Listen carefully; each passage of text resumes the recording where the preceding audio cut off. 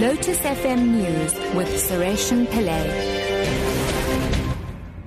12 o'clock, good afternoon. Hundreds of COSATU members are taking part in a nationwide protest in various cities.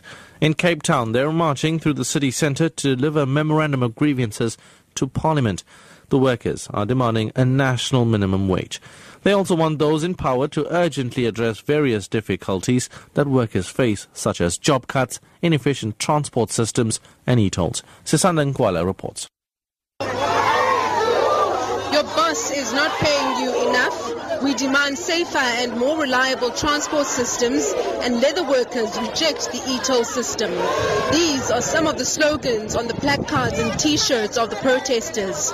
They have taken time off of work to add their voice to the nationwide mass march against unfair labor practices. They say they hope their strength in numbers will send a compelling message to all employers. The case brought by Agang SA and two other political parties to declare National Assembly Speaker Baleka Mbete unfit to hold office has been dismissed by the Cape Town High Court. Agang, together with COPE and the UDM, alleged that Mbete had favoured the ANC in her rulings in the House. Parliament spokesperson Luzuka Jacobs says they welcome the ruling. The judge has spoken and the judgment is emphatic, it's very clear. The matter has been dismissed. Parliament notes and welcomes the judgment. It's a very comprehensive judgment. We certainly will have to go through it and issue a more comprehensive response at a later stage. But we welcome today's developments.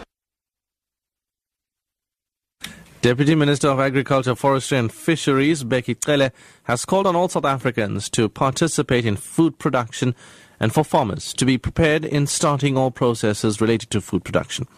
Cele was speaking during the launch of Food Security Month at Amajuba Berry Farm near Newcastle on the KwaZulu-Natal North. Cele has urged all South Africans to donate to the 14 million South Africans who go to bed hungry each day. He says the parcels will be donated to the needy during the World Food Day on the 16th of this month. October is the Food Security Month. That's why we're trying to work with people, but mostly to make sure that they use the land, no matter how small the piece of land is, to produce food for consumption. Because at the present moment in South Africa, 14 million people that go to bed without food. So it's not the shops, it's not the commercial that is going to answer that, but the smallholder farm. That's what we are doing. So we are making our contribution as the Department of Agriculture, Forestry and Fisheries in the Republic of South Africa to answer that international call.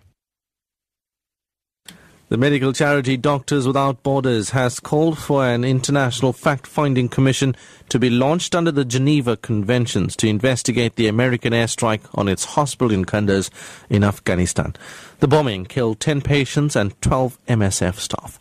The charity's president, Joanne Liu, says it was an attack on the very conventions meant to govern the conduct of war.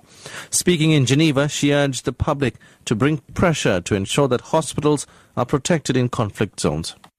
We are fighting back for the respect of Geneva Convention. As doctors, we are fighting back for the sake of patients. We need you, as members of the public, to stand with us to insist that even wars have rules. And finally, an American pet shop owner has narrowly survived an attack by a deadly 6-meter python after police wrestled the snake back into its cage. Terry Wilkins was cleaning the reptile's cage at his store in Newport, Kentucky, when it bit him, wrapped itself around his head, and started crushing his neck. The 57-kilogram snake had covered his face completely and was moving in for the kill when 2 police officers arrived and saved his life. Top story at 12 o'clock. Hundreds of COSATU members are taking part in a nationwide protest in various cities. In Cape Town, they're marching through the city centre to deliver a memorandum of grievances to Parliament. I'm Sureshan Pillay, back at 1.